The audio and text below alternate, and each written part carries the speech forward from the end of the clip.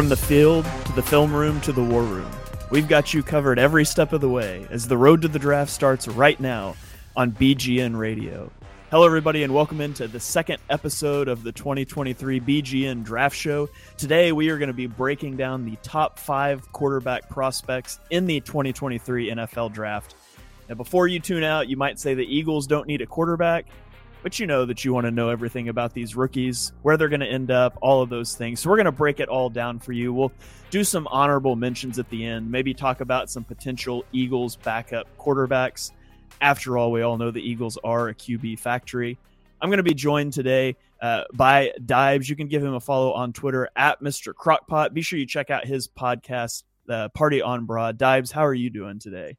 I'm doing well, man. Thanks for having me on. I remember going onto Mark's show on Fox Sports The Gambler last summer and hyping this quarterback class, maybe saying it's one of the best of all time. My, have things changed in this group, but I'm excited to talk about it. It is funny how next quarterback class always looks like the best one. Like last year, everybody was like, just wait until 2023. And now everybody's like Caleb Williams 2024. But there it is. I'm also going to be joined here today by my co-host on Chalk Talk. You can catch him on the Tough Cover Radio Show. It is Mark Henry Jr. Give him a follow on Twitter at Mark Henry Jr. _. Mark, how are you doing today? I'm doing well. Way too many college basketball bets going on at the same time right now. But we are all focused on the draft. I watched way too much tape of, Jaren Hall, Mackin, and some of these day 3 guys that are honorable mention types. But we'll be focusing on the top of the line guys. Yeah, so we're going to kick it off with quarterbacks here, which, again, might not be the most relevant position for the Eagles come draft night, but it is one of the positions that's not super impacted by the scouting combine, which will be happening next weekend. So trying to save some of those skill position groups until we get the combine data. So we're going to dive into quarterbacks here. We're going to give you our top 5 guys. Like I said, we'll give some honorable mention at the end. We're going to go 5-1. We'll keep up the suspense here. And so, Dibes, why don't you lead us off? Who is your number 5 quarterback in this draft? You got to start with Tanner McKee, number 5, out of Stanford. And you also have to talk about what he had to deal with in 2022. He played behind the 8th lowest graded pass blocking offensive line in the Power 5 last year. Tanner McKee was often seen in survival mode.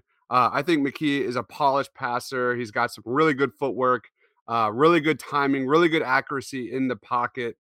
His 2.51 second average time to throw was the second quickest of anyone that we're going to be talking about here in this QB class. So that's going to definitely attract a lot of teams in the NFL. And when you combine that with his plus size, plus NFL caliber arm, you can see why he's a very strong prospect. I think he's a day 2 guy.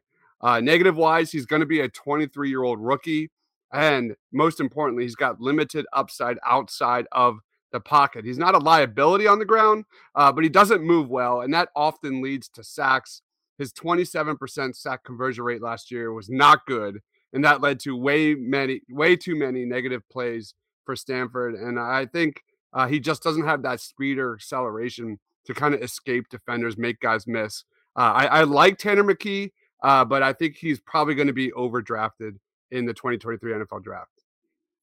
Yeah, so Tanner McKee, just outside my top 5. He was my number 6 guy, so I'll mention a few things about him here. He was a 4-star recruit coming out of high school. Dibes mentioned he's a little on the older side. He'll be just under 23 years old on draft night. He spent 2 years on a Latter-day Saint mission in Brazil prior to attending Stanford. So that's why he's on the older end of the spectrum. He's 6'6", 230 pounds. So got that prototypical NFL size that you would like to see.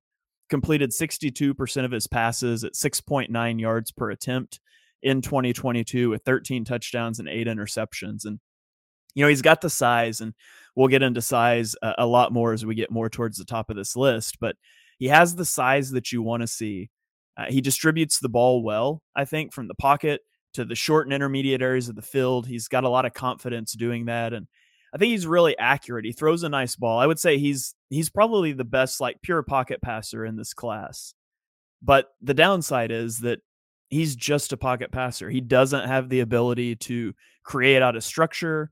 He doesn't deal with pressure well. His completion percentage dropped from 66% to 41% when he was pressured this year. And so, and I felt like he stays in the pocket too much sometimes. He doesn't sense he's essentially, as I watched him, I couldn't help but write down that he is a pocket passer with bad pocket presence. And that's just a bad combination.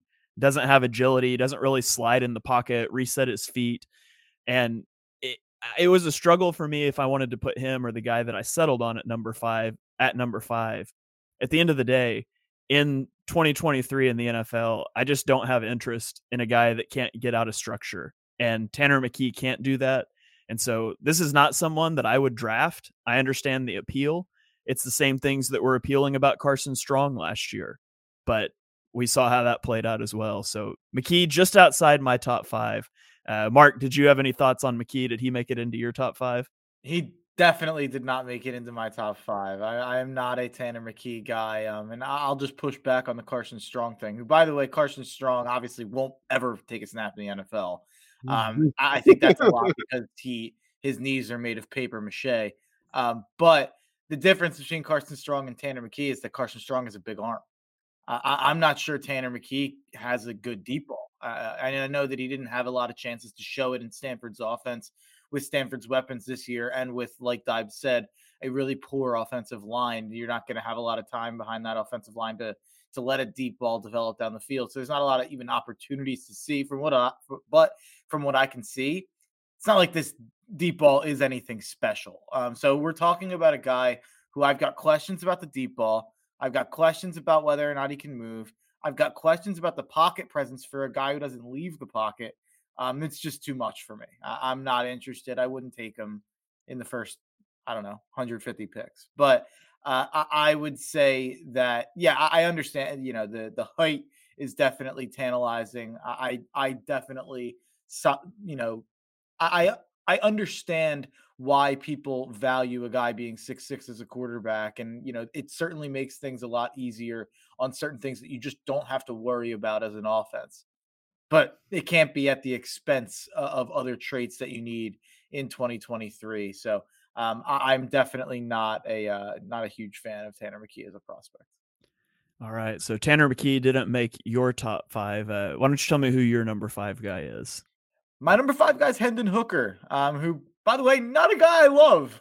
It's not like I'm going to sit here and tell you, oh, Hendon Hooker's so much better because of X, Y, Z. But it really comes down to the fact that, Hendon Hooker got the opportunity to show us what he could do as a thrower a little bit more than McKee did. And obviously, he had a better offensive line. He's got a tackle that's going probably in the top 50 in this draft. And he's got other, other NFL players on his offense, like Jalen Hyatt, like Cedric Tillman, like other players that he's played with. So I understand where his opportunity has just been so much greater than what Tanner McKee and what other quarterbacks that you could talk about in this draft has been. But he's shown it a little bit more than these other quarterbacks have. So it gives you a little bit of a leg up when I'm talking about a guy who I'm drafting probably as a backup. At least you're talking about a guy who went out and when he was given the opportunity in a great system with good weapons, with a good offensive line, he showed he could be one of the best quarterbacks in the country. So at least that that's in the back pocket. Something weird that I'm sure Dibes will bring up when he talks about it. Very bad at throwing on the run, which is funny for someone who gets out of the pocket really well. And, he can run for a first down and he is a very good runner. No quarterback running stats will ever blow you away unless you go look at like Lamar Jackson because they count sacks as rushing yards in college football. But Hendon Hooker's in that 500-600 range in some of his years in college. It's pretty shocking to see someone who is so adept at, tucking it and running it not be able to get out of the pocket and throw with any sort of accuracy. So that's the concern. If that's something that you can work on, to me, it seems like that's something that kind of is a little bit improvisational and natural. I don't know if that's something that you can necessarily teach or coach through in practice. I'd be interested to see what you guys think about that. But yeah, I like Hendon Hooker. I'd be hard pressed to take him in the top 100. He might be a fringe third rounder for me. But I think he's better than the other guys outside of the obvious top 4 just because he's had the opportunity to be, pretty much. Yeah, so Hendon Hooker is also my QB5 in this class. He started his career at Virginia Tech, and then he grad transferred to Tennessee prior to the 2021 season. Started 37 games at the collegiate level. In 2022, he led the SEC in passing efficiency, total offense, completion percentage, and yards per attempt. So he's got that going for him. He's 6'4", 218 pounds. Now he's very old. He's 25, going to be like 25 and a third or whatever on draft night. In 2022, he completed 69.6% of his passes for 3,135 yards. That's 9.5 yards per attempt. He had 27 touchdowns to only 2 interceptions. He also rushed for 430 yards and 5 touchdowns, which, as Mark mentioned, is brought down by sacks counting against that in college. He's got good arm strength. I thought he can drive the ball outside the numbers, and he's very accurate. He throws a really nice deep ball, which is what a lot of that Tennessee offense was. He's got really clean mechanics, and his dad was a quarterback. His brother's a quarterback. So in the family, you would expect somebody like that to be good mechanically. And he brings that dual threat skill set, and he's just improved year over year consistently, which is something the Eagles have talked about with Jalen Hurts. He's improved year over year. And, sometimes you see that stall out. It hasn't yet for him. But, the downsides to Hooker, besides his age, he's going to be 25 on draft night. He's also recovering from an ACL injury he sustained in November. So he may miss the majority of his rookie season. He's got almost no experience going through progressions. He ran a spread, vertical, tempo offense in college that just doesn't translate to the NFL. So he's coming off of a major injury. He's old. He's got no experience in NFL type systems. And then Mark mentioned too, he's so mobile, but he just drops his eyes when he breaks the pocket, similar to what we saw Jalen Hurts do in 2021. And he made a radical turnaround in 2022. But Hendon Hooker only had 5 completions all season when he broke the pocket. So not a guy that's looking to push the ball downfield once he escapes pressure. So that's why he's my QB5. I think he's interesting as a backup for a team with a mobile quarterback. He could certainly interest the Eagles. You could run the zone read game with him if Hurts misses a game, whereas you could not do that with Gardner Minshew. So I might circle him as a third round target or a day 3 target. I don't think he'll slip to day 3, but if he was there in the third round, and the Eagles might be interested. What about a potential Seattle landing spot for Hendon Hooker? I think that makes a lot of sense. If you're Seattle and you don't make that move in the first round, but you still want to maybe get a younger, I mean, he's 25, so he's not all that young, but you want to get a rookie in there on a rookie contract behind Geno in case things go wrong, or if you want to get a guy to kind of you give Geno a 1-year deal, and then you go ahead and you get him ready. There's the opportunity for that. I think that's a good potential landing spot if you're a Hooker guy. Yeah, I agree with that as Pulse. well. Dibes, do you have any thoughts on Hendon Hooker? Or are you ready to move on to number 4? No, I think it starts like you said, Shane. Like he's improved every single year, so you got to start there. Coming into last year, I actually made a video on this. Like, who's the most polarizing? Who's the most underrated? Who was the biggest winner of the 2022 season at the quarterback position? It was Hendon Hooker, man. Like he was on a tear, and then watching him tear his ACL, man, that was a really tough injury for sure, and what he meant for Tennessee. But he fumbles the ball way too much. 16 fumbles the last 2 years. That's ridiculous. You look at him, 25 years old. He just turned 25 years old, man. And he just has a torn ACL. Like that's a lot to get over, especially when you think about like how much he has to overcome when it comes to just going through progressions and taking that next step as an NFL quarterback. It's tough, especially his struggles outside of the pocket. And those were the biggest reasons why he didn't make my top 5. All right. So Tanner McKee, Hendon Hooker makes up our number 5s. Our top 4 are all going to be the same guys. So we're going to try to lump those together, even if we don't have them ranked the same. So Mark, I'm going to throw it to you here first for number 4. Who's your number 4? I don't know if I'm the best representation to start here with Will Levis, but I will get us started. At number 4, he is not a guy who I have graded as a first round prospect. And I think that, if you were to just make your draft evaluation based on tape, and you were just able to make your draft evaluation based on what you see on the football field, Will Levis would not go on day 2, let alone go in the first round. That's my opinion of him as an on-field product. Having said that, he has everything you would possibly want in a quarterback prospect on paper. The size, the frame, the footwork, the ability to get outside of the pocket and run if he has to, while not necessarily needing to be a mobile running quarterback. It's just, I was so excited about Will Levis as a prospect going into this season. And I was making fun of Penn State fans and making fun of all the Penn State people I know for basically choosing to go with 100 years of Sean Clifford over getting Will Levis in there and seeing what he could do at Penn State before he transferred to Kentucky. I thought he was going to be the guy where I, stuck my chest out and went, oh, all season, Will Levis is the guy who's actually impressing me more than Young and Stroud. But then you watch the games, and man, it was not impressive. It was really, really rough at times. He has set some, I forget the exact number, but he's set an interception record in the SEC, I believe, in SEC play. I don't know if that's over 2 years. If that's in the first year, the second year.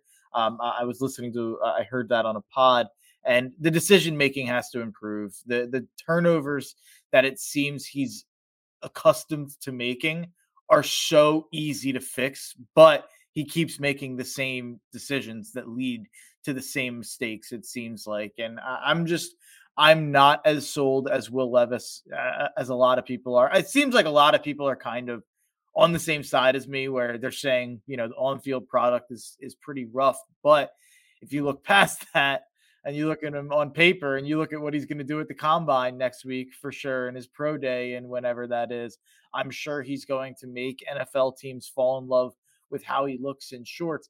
But if you go watch Florida, Kentucky this year with another quarterback that we're going to get to, and Will Levis as the quarterback for Kentucky, you would not think either of those guys are going in the first 2 days of the draft. So I just want to, preach a little bit of caution for whatever franchise decides we're going to go get Will Levis. And if you're going to go get Will Levis, I'm usually of the mindset that you should start your rookie quarterback right away. Will Levis cannot start right away. You need to get him in the system and have him sit for a little bit and learn and hopefully develop on the bench. But, I have a feeling that with the draft capital that you'll probably have to use to get Will Levis, you will probably want to start him as fast as possible. I think that's going to be detrimental to his developmental process. Yeah, so Will Levis is also my QB4.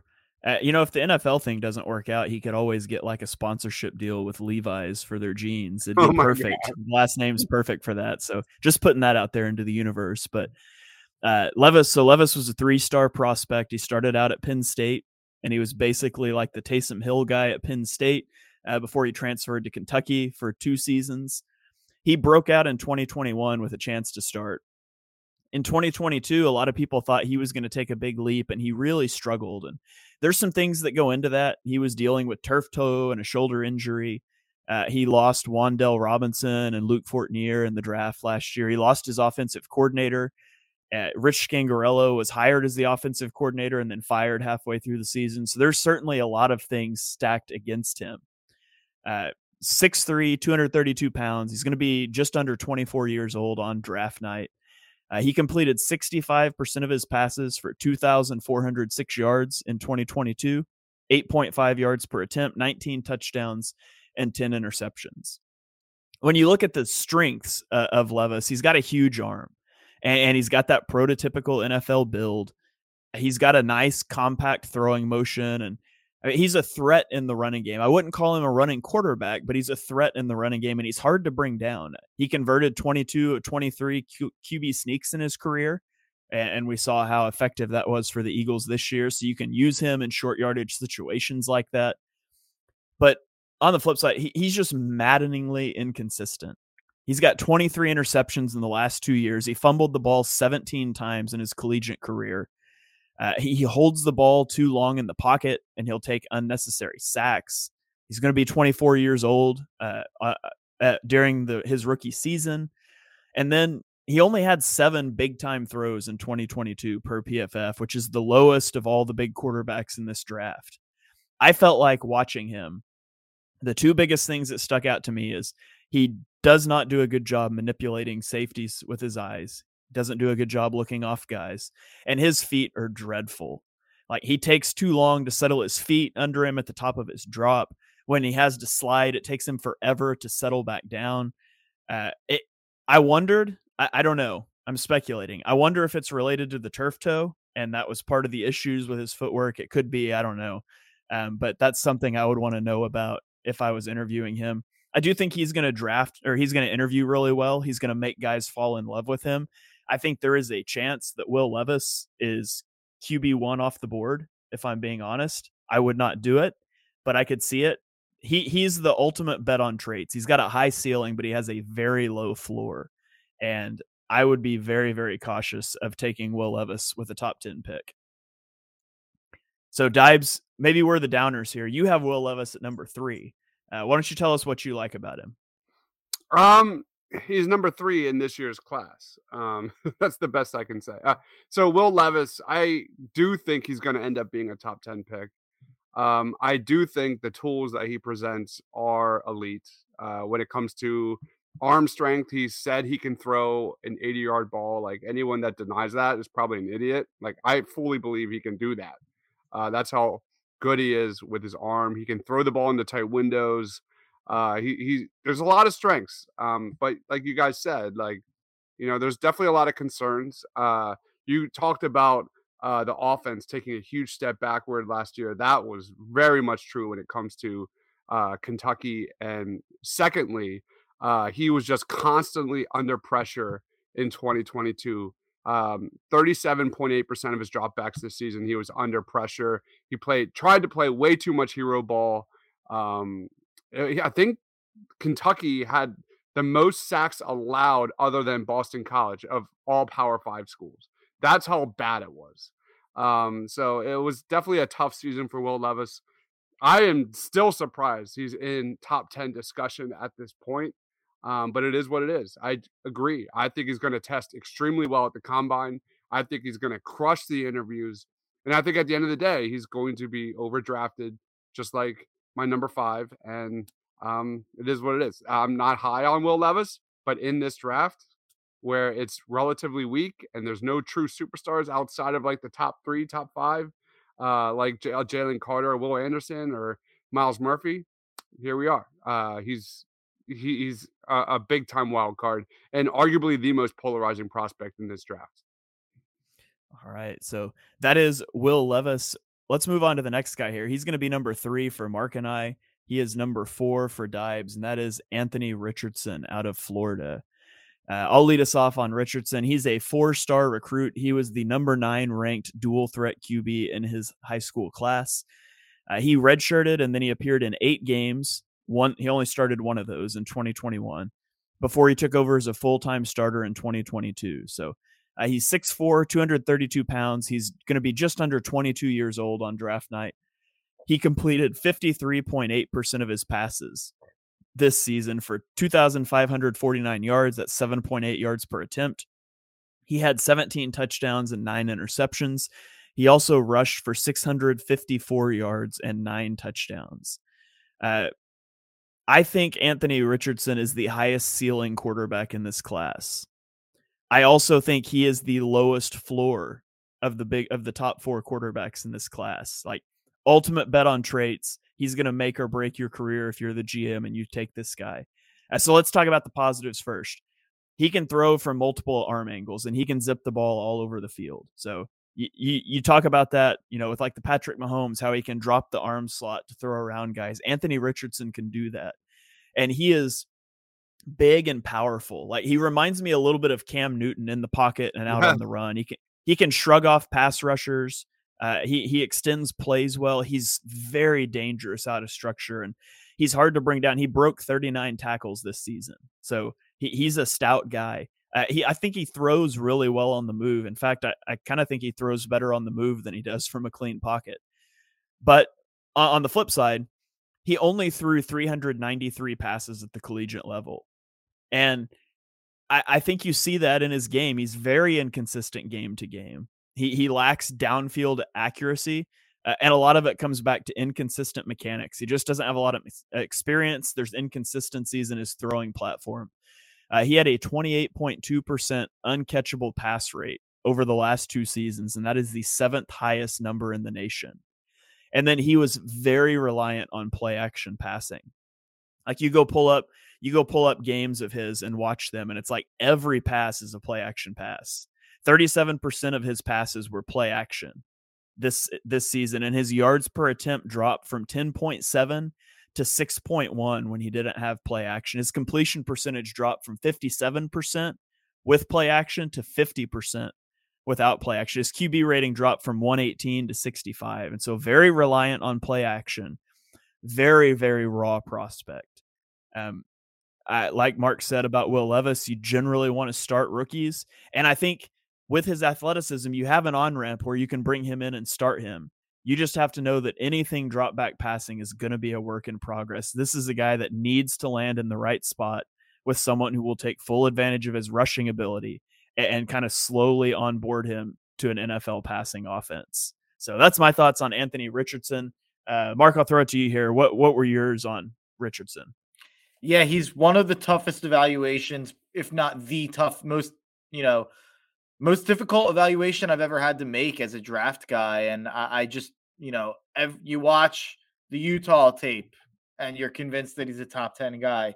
Then you watch the next 2 games against Kentucky and South Florida, and you're convinced that he's not a first rounder. Then you go and you watch the Tennessee, the Vandy, the LSU game, and you're like, wow, this guy, has an argument to be the number 1 player in the class. And then you go watch the last game of the year against Florida State, which is one of the worst quarterback performances I've ever watched in my life. I bet on Florida State in that game and remember even I going into the game confident that Florida State would win and cover. I was shocked at how brutal Anthony Richardson was in that game and how brutal that Florida offense was in that game in general. And there's so many ways you can spin the Anthony Richardson conversation. If I were going to spin it one way, I'd say if Josh Allen didn't work out, we probably wouldn't be talking about Anthony Richardson as a first round pick.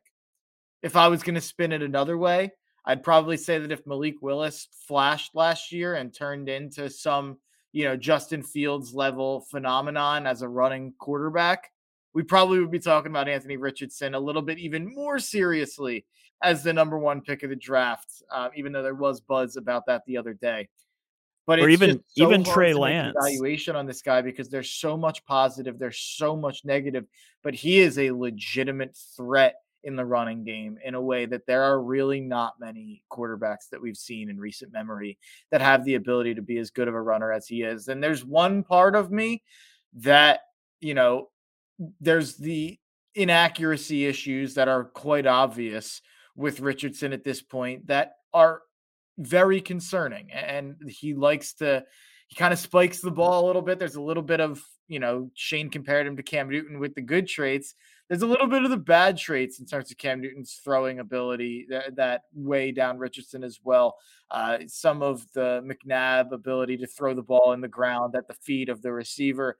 But then there's also a lot of people that are, quoting that 53% completion percentage. And I understand that is an embarrassingly low number. And for some, that's going to disqualify you as a quarterback prospect to be taken seriously.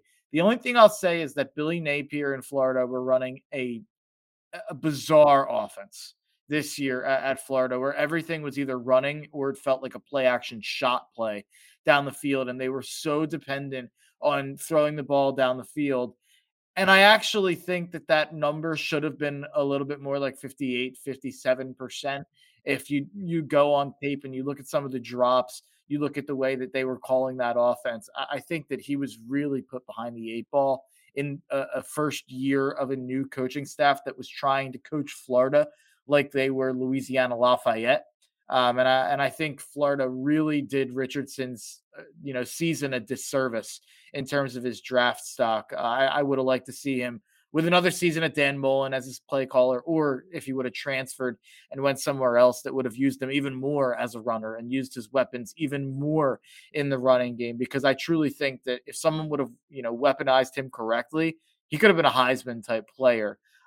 But yeah, Shane put it perfectly where he's a tough case of, do you want to play him right away and kind of get his feet wet? And, like he said, you have that athleticism, which we've talked about many times on Chalk Talk, even, before Jalen Hurts has shown us anything really, that gives you a really high floor.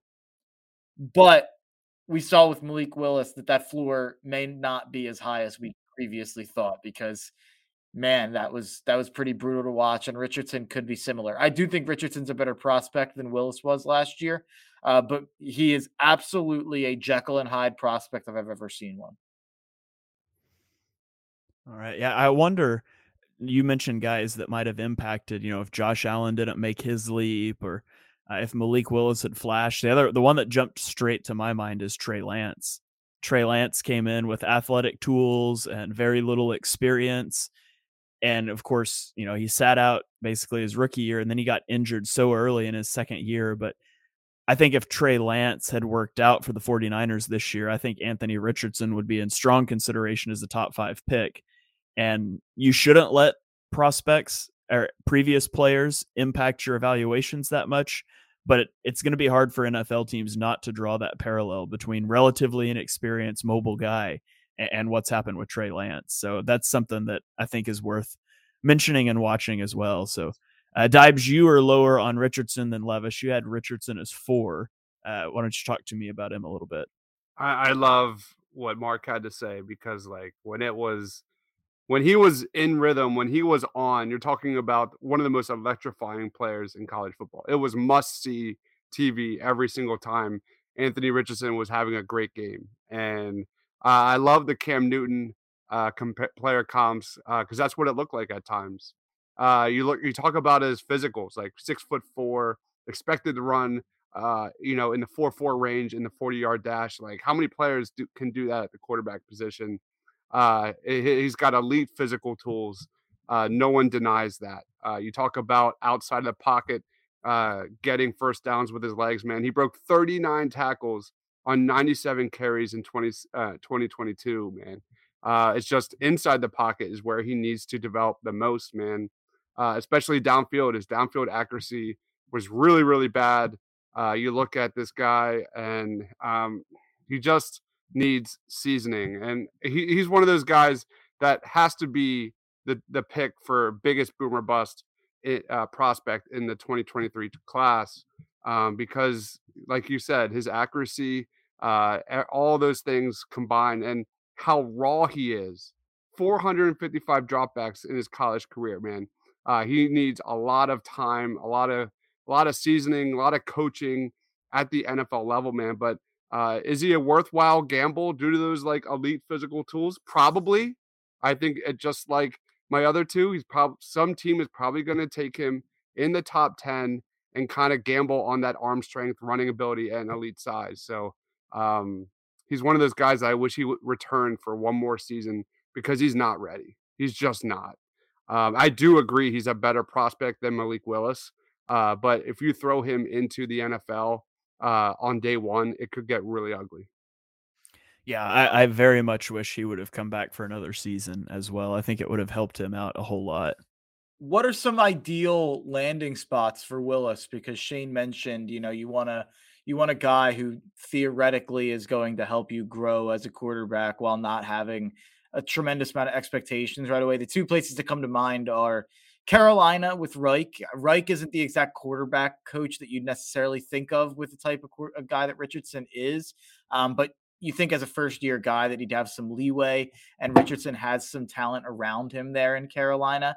But the one that's obvious, I think, if you're, a Florida fan who loves Richardson or for some reason invested in Anthony Richardson, I think you want him to go to Indy, where Shane Steichen obviously helped Jalen Hurts develop into the quarterback he is. Not that they're that similar, but at least they are a mobile quarterback. And, I think that's what you would be dreaming for if you're Anthony Richardson or his agent. I want him to go to Atlanta. I want him to go to Atlanta Interesting. because they run such. I mean, they run such a collegey sort of an offense, and there's a lot of pistol and there's a lot of zone read, and they were trying to do those things with Marcus Mariota and then Desmond Ritter, and I just feel like their coaching staff is so creative in how they design their run game, and they want to run the ball a lot, and that works with Richardson well. They want to be able to play action off of the running game. Obviously, I mean, you mentioned Shane Steichen in Indianapolis would be a great place. I don't think he's probably going to go that high. I could be wrong, but I really like Atlanta there at 8. That's the team that, as an analyst, I would just love to see him in that Atlanta offense. Yeah, that makes a lot of sense. You guys know other teams way better than I do, but any offense that heavily utilizes play action, I think, will be best suited for this dude.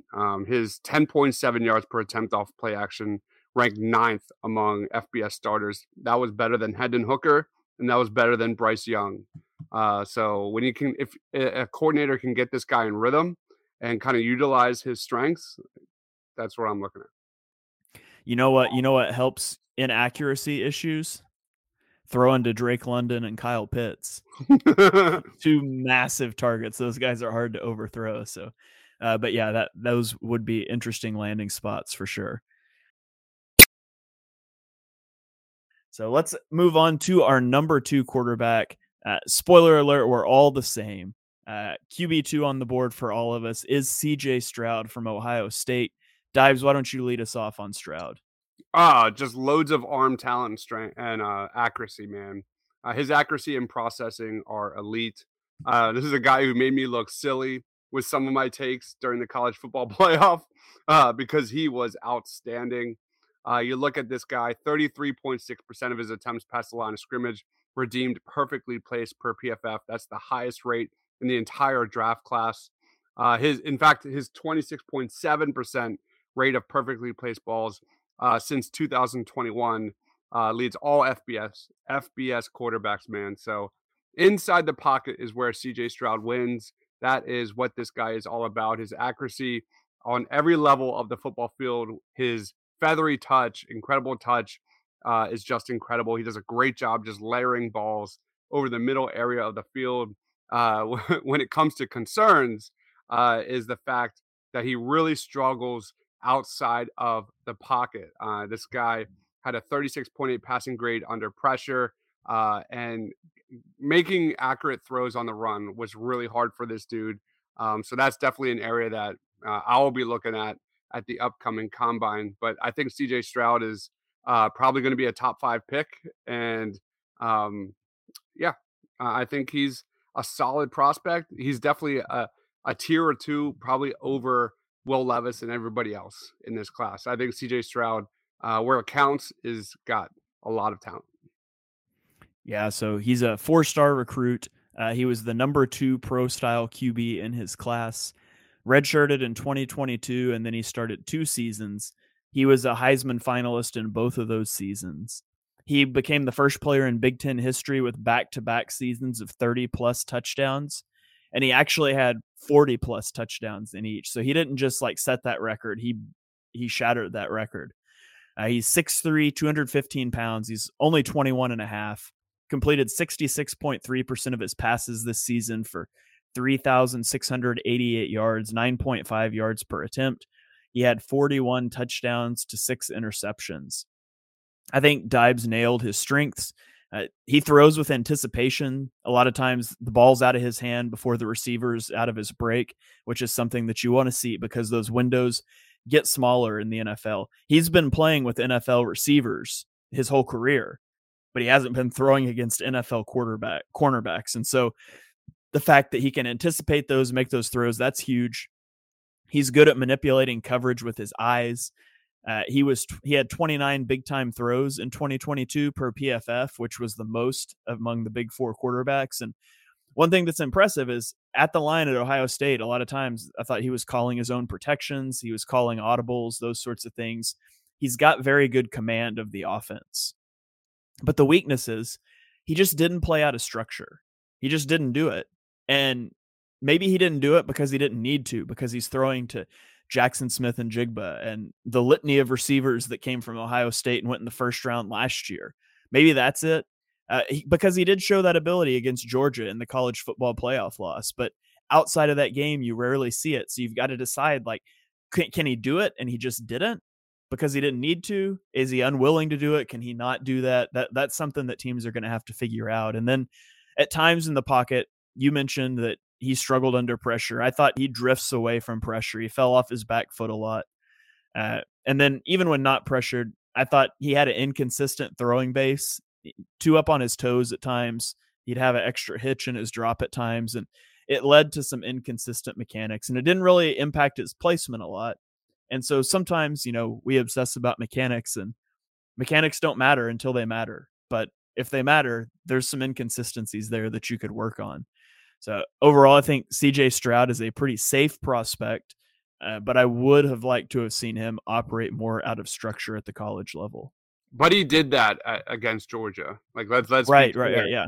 He was outstanding out of structure, throwing on the move, improvising to Marvin Harrison Jr. He was ridiculously good. Yeah, absolutely. I've never had a player change an evaluation in one game the way I had with CJ Stroud against Georgia. I was never out on Stroud. I was always on the fence or cautiously optimistic on Stroud.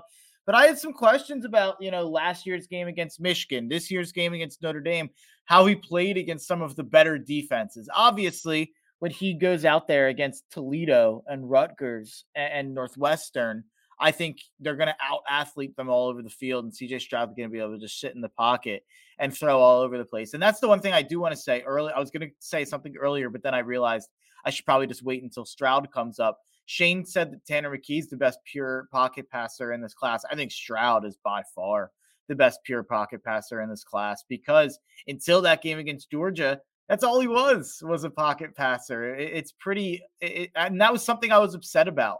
Because coming out of college or coming out of high school, he was assumed to be a pretty mobile, athletic prospect who Ohio State was really excited to use that way. And then when they got an opportunity to, it seemed like they tried to turn him into Peyton Manning. And I think that, you could argue that that was a mistake. I think a lot of it is in his first year there, he had Garrett Wilson, Chris Olave, and Jackson Smith and Jigba as his three wide receivers. He probably played with the greatest trio of college wide receivers of all time. And that includes a world where, what did we have the other year? Devontae Smith, Jalen Waddle, and Jerry Jeudy. It's going to be, we're going to have to track that a couple years from now to compare Olave, Wilson, and JSN to those three from Bama. But I take so much more away from what I saw in Stroud's 2022 than I do in Stroud's 2021. Even if you just look at the counting stats, 2021 is a little bit more impressive than 2022, but you have to consider the fact that he lost Garrett Wilson, he lost Chris Olave, Jackson Smith and Jigba basically won in one game season.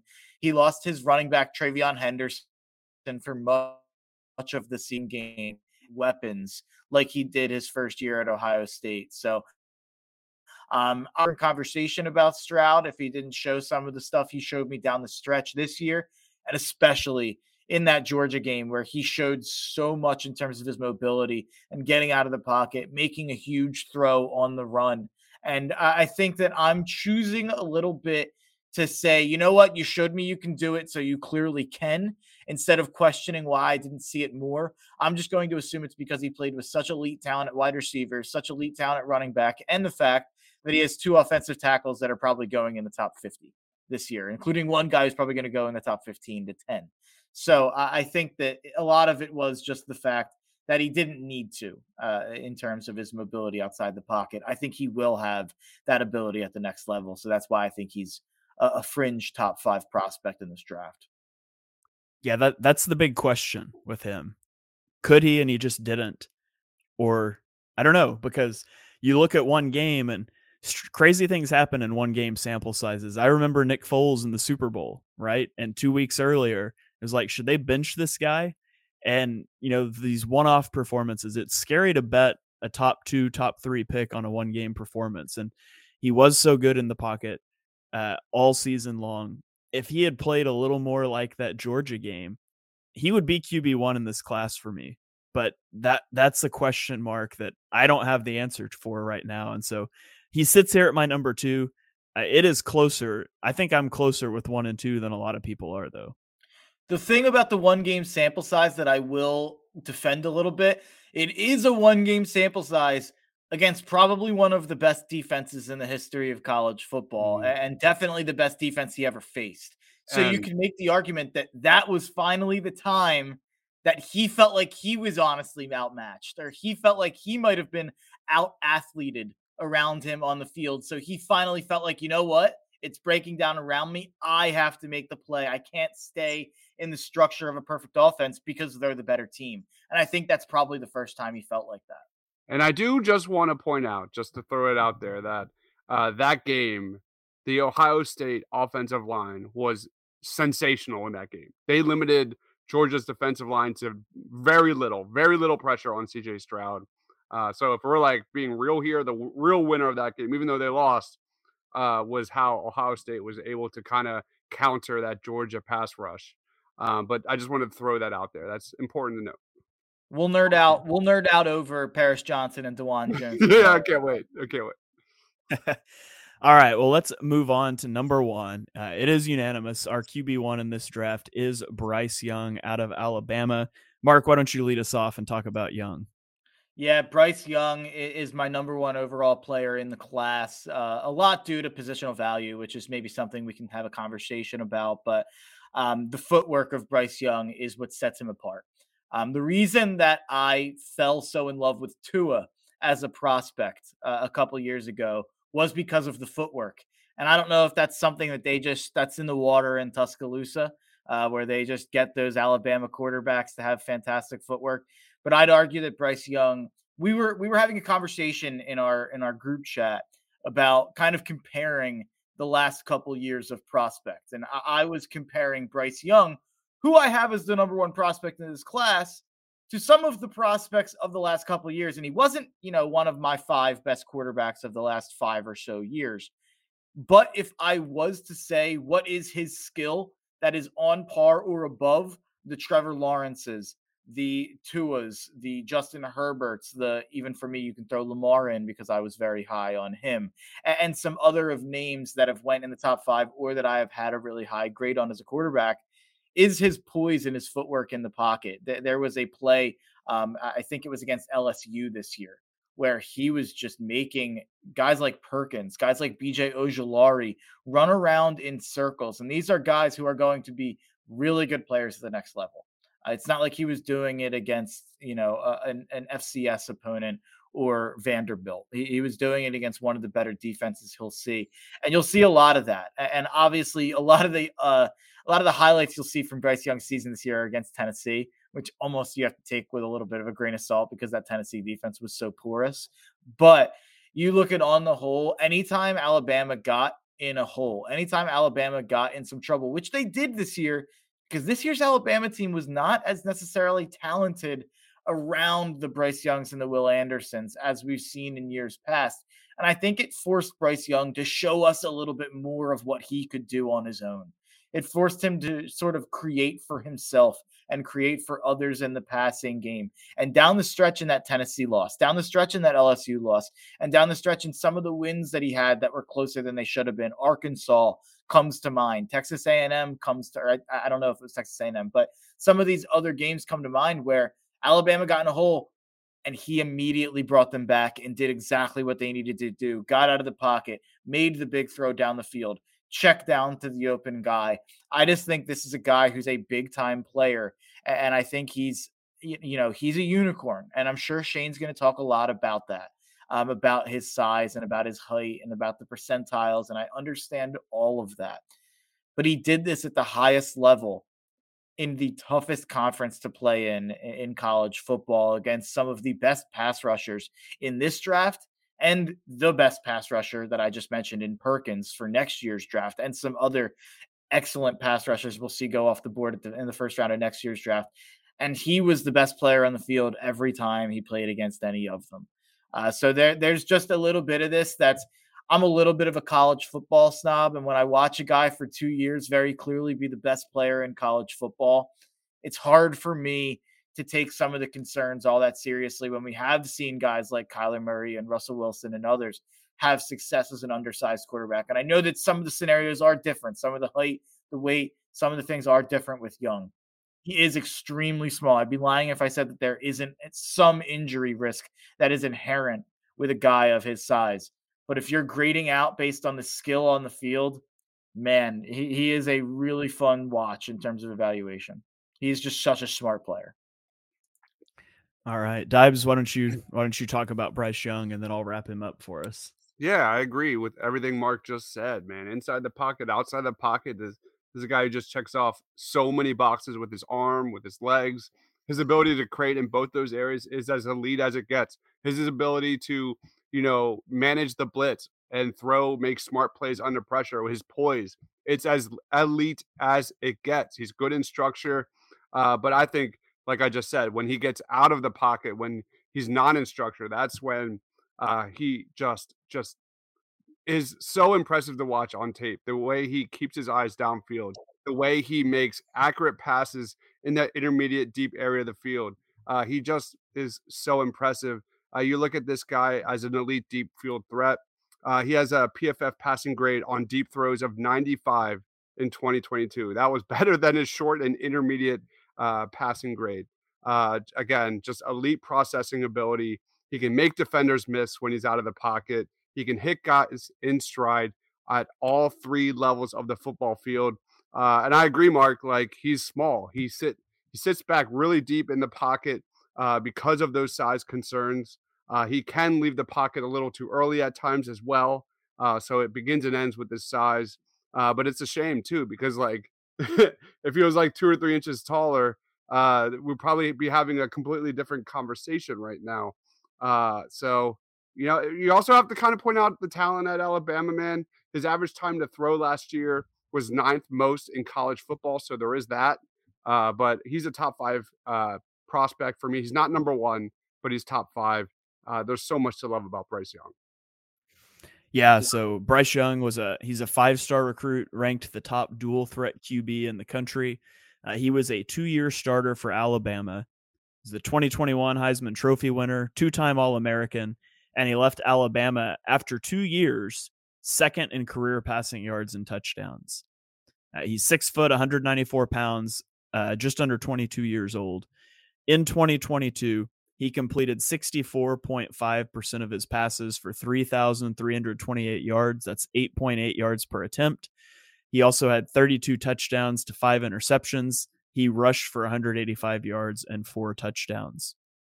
When I watch him play, he diagnoses coverage so quickly, and he knows exactly where to attack the defense. He has answers immediately for whatever the defense throws at him.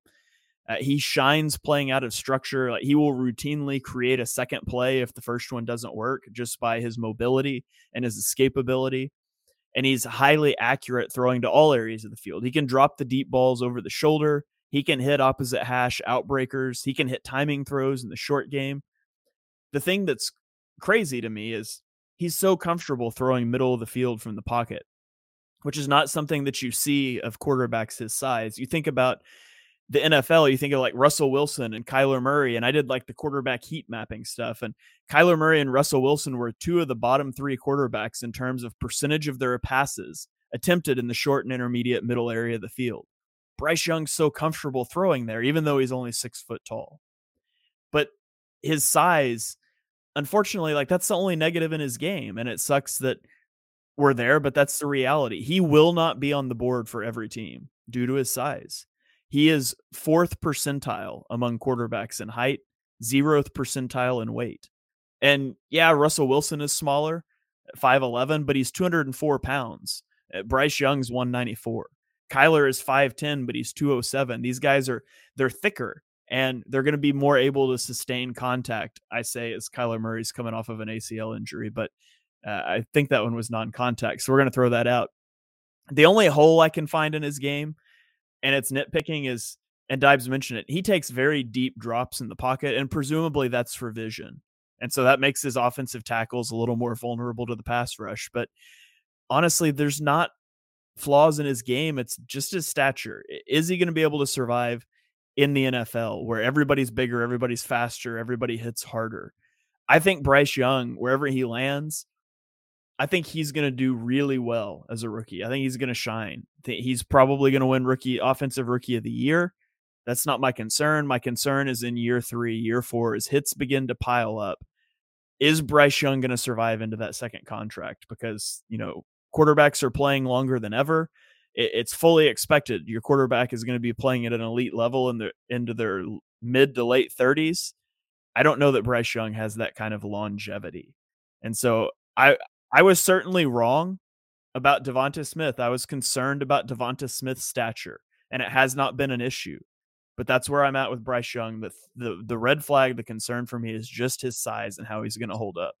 You look at Jalen Hurts, and there are some similarities, at least when it comes to Bryce Young will need a coordinator that can put his strengths and maximize those strengths. But Jalen Hurts is an inch shorter than Bryce Young, and he's 30 pounds heavier. It's probably all in Jalen Hurts' legs. But maybe, what do you think, Shane? Like a thinner version of Tua? Is that fair? Yeah, that's probably fair. And the thing too is, and this is the thing people said about Devonta Smith too, you get him in an NFL weight program, you can put on some weight, whatever. He's at Alabama. He's got access to the same level of nutrition and weightlifting coaches. It wouldn't surprise me if he weighs in over 200 at the combine, because he's just going to be shoving down ice cream sandwiches and peanut butter and jelly between now and then. I don't think he can play. I think if he could play over 200 and retain that athleticism, he would have done it in college. I just don't think his frame can hold that. And so that's the concern for me. If he was coming from a second tier program at that size, I'd be like, yeah, they could probably pack on some weight and stay athletic. I just don't think he can do it. I think he's about maxed out in terms of the weight that he can carry while he still stays athletic. I think Tua is a good comp. I think there's a lot of Tua in him, but I do think that there's a lot of Kyler in him as well, in terms of, I know there's 15 pounds difference, but I don't think it's crazy to say you could put on 5 to 10 pounds. I think that that's realistic. And just in terms of aging naturally, hey, I've gained 5 to 10 pounds over the last couple of years in a similar age. That It's all muscle, right? Huh? All All muscle, muscle, yeah. right? You've No retained fat your at all. Has nothing athleticism. to do with ice cream sandwiches, as Shane would put it. But yeah, no, I'm joking. I just think that, there's a pretty good chance that he ends up, in that 195 to 200 range. And if that's the case, we're talking about a 10-pound difference from Kyler, and pretty close to Tua. So I think there's a lot of crosses between Tua. I think he's a cross between Tua and Kyler. He's less of a runner than Kyler, but a lot of similarities in terms of how he escapes in the pocket. Which I think is something you want. You want him to escape the pocket. You don't necessarily want him to be a big runner at that size either. You don't want those hits to accumulate. Yeah, for sure. All right. So there it is, folks. That wraps up our top 5 quarterback rankings. Just to recap here, we were unanimous. Bryce Young, number 1, CJ Stroud, number 2. At number 3, Mark and I had Anthony Richardson. Dibes had Will Levis, and then those were flipped for number 4. And then at number 5, Mark and I had Hendon Hooker, and Dibes had Tanner McKee. Before we get out of here, though, you guys watch a lot of quarterbacks. Is there anybody out there that just missed your top 10 or your top 5, a favorite day 3 prospect? Anybody you want to give a shout out in an honorable mention? Mine was Tanner McKee that just missed, but I already got to talk about him. So I'll throw it to you guys and see if there's anyone you want to shout out. I'll start off with Dorian Thompson-Robinson. He's a day 3 undrafted free agent kind of guy. He's a 4-year starter, has some really intriguing projection at the NFL level, really quick release, gets the ball out fast, really good arm talent. If you watch this guy, he puts a lot of zip in his passes, solid at making throws out of the pocket as well, and does a really good job of keeping his guys downfield when he's out of that pocket. He's a dual threat kind of quarterback. His UCLA offense used a lot of design runs, a lot of options, RPOs, 40% of them there. So that's kind of a good fit with the Philadelphia Eagles. And, negative wise, his decision-making and ball placement are not great, man. He's going to need a lot of coaching at the next level when it comes to those areas. But as an Eagles fan, I think Dorian Thompson-Robinson is a guy to look out for. Keep an eye out. put him on your radar, Eagles fans, because the Eagles need a backup quarterback, and this is a developmental guy that makes a lot of sense for the Birds. All right, Mark, did you have anybody that you wanted to shout out? Yeah, I like Dorian Thompson-Robinson. I think that's a really solid one that Dives mentioned there. He would probably be my favorite guy to bring up outside of this, and that's not necessarily saying I'd rank him sixth. This is more so with a little bit of an Eagles focus.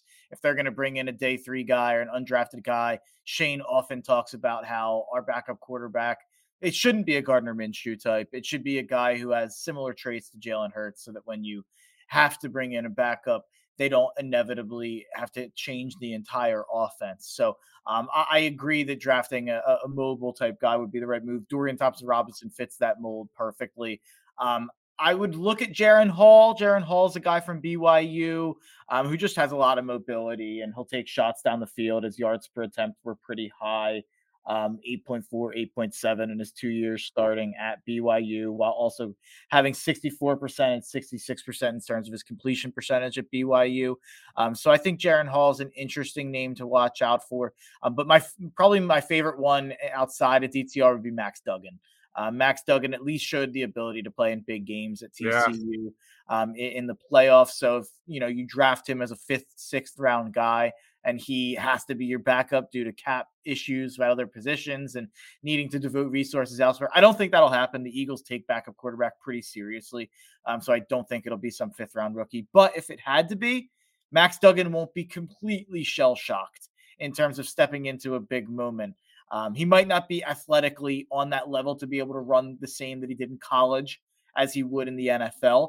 But for 4 years, he was a game manager who kept interceptions in the single digits, while also flashing the ability to run for 300 to 500 yards per season. So I'm not a huge Max Duggan guy, but I think that it's pretty likely he sticks at the next level as a backup. And this is also a dumb little footnote.